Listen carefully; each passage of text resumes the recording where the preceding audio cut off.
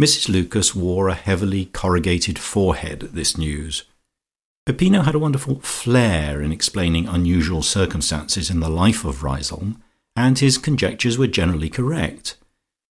But if he was right in this instance, it struck Lucia as being a very irregular thing that anyone should have imported a mystical Indian into Riseholme without consulting her.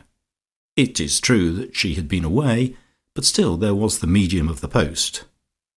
"Ecco, indeed," she said, "it puts me in rather a difficult position, for I must send out my invitations to my garden party today, and I really don't know whether I ought to be officially aware of this man's existence or not. I can't write to Daisy Quantock and say, 'Pray bring your black friend home,' or whatever his names prove to be, and on the other hand, if he's the sort of person whom one would be sorry to miss, I should not like to have passed over him." "After all, my dear, you've only been back in Riseholme half an hour," said her husband. "It would have been difficult for Mrs. Quantock to have told you yet." Her face cleared. "Perhaps Daisy has written to me about him," she said. "I may find a full account of it all when I open my letters." "Depend upon it, you will. She would hardly have been so wanting in proper feeling as not to have told you. I think, too, that her visitor must only have just arrived, or I should have been sure to see him about somewhere."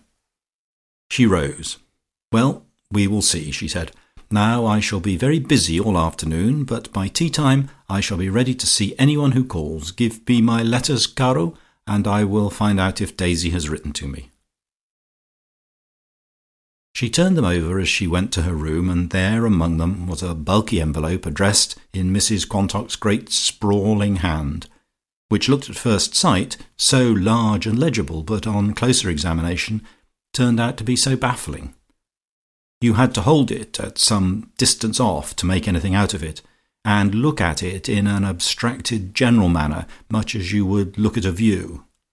Treated thus, scattered words began to leap into being, and when you had got a sufficiency of these, like glimpses of the country seen by flashes of lightning, you could hope to get a collective idea of it all.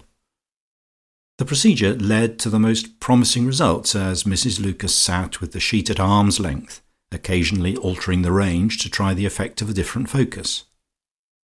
Benares blinked at her, also Brahmin, also highest caste, extraordinary sanctity, and guru.